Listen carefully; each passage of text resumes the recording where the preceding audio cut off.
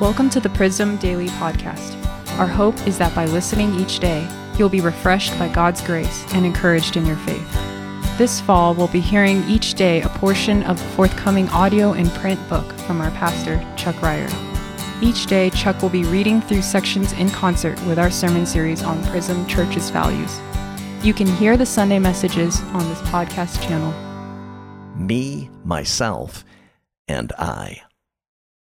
Our individualistic culture of self compels a person to put themselves first, declare they need no one else to succeed, and by all means make sure everyone knows how incredible they are. This independence certainly will make it difficult for them to connect with anyone in a church community or see a need to do so, but it also makes them unavailable for others to connect with them. Comedian Jim Gaffigan joked about this self-consumed attitude, which he says is evidenced by having so many mirrors in gyms. Quote, "If I'm going to be working out, I want to do something like look at myself. I want to look at myself as I work on myself. I should do a recording so I can listen to myself while I look at myself while I work on myself as I leaf through my Self magazine, read how myself can improve myself. Maybe I'll go to my Facebook page and look at photos of myself, read what myself has written about myself." Unquote. If you do an online search of the statement, quote, "You can do anything you set your mind to," unquote, you'll find countless articles and stories where people celebrate their individual accomplishments using that saying as inspiration. Another popular internet subject line is, quote, "Everything you need is already within you," unquote, which ostensibly sets the individual on a path to greatness and possible success as the next self-help guru.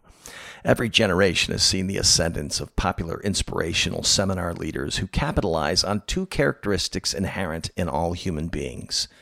We are naturally self-centered, and we're naturally desirous to see ourselves as better than others.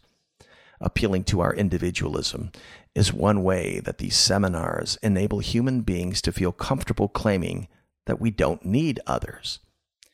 Teaching others, quote, "You can do anything you set your mind to," unquote, usually leaves out some salient details that must be understood for a person to reach their goal. Chief among them is that others will have to help you, open doors for you, and inspire you when you feel like quitting.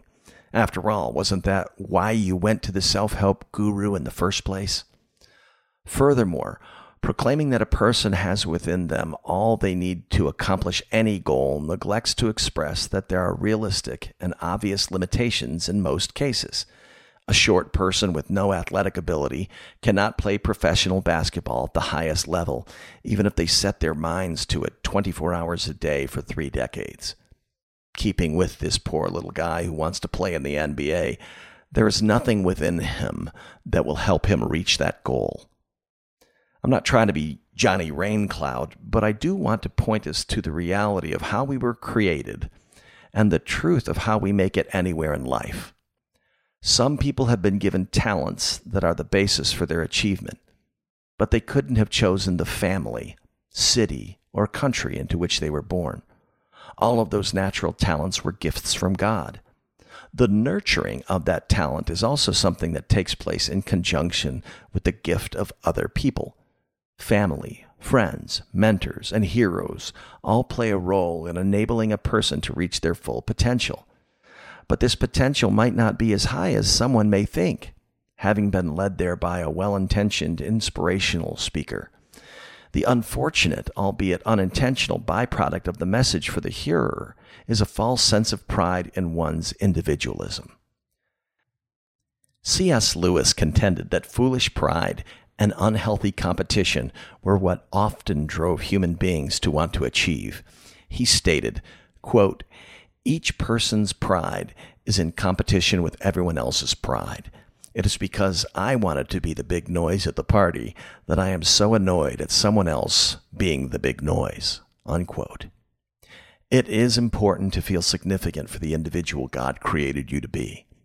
It's an insult to all of those who helped you get where you are to imply that your individual effort is how all of that came to pass. We're so quick to forget the critical role others have played in our journey. You've been listening to the Prism Daily Podcast. If you would like more information about Prism Church, please visit our website, prismchurch.com.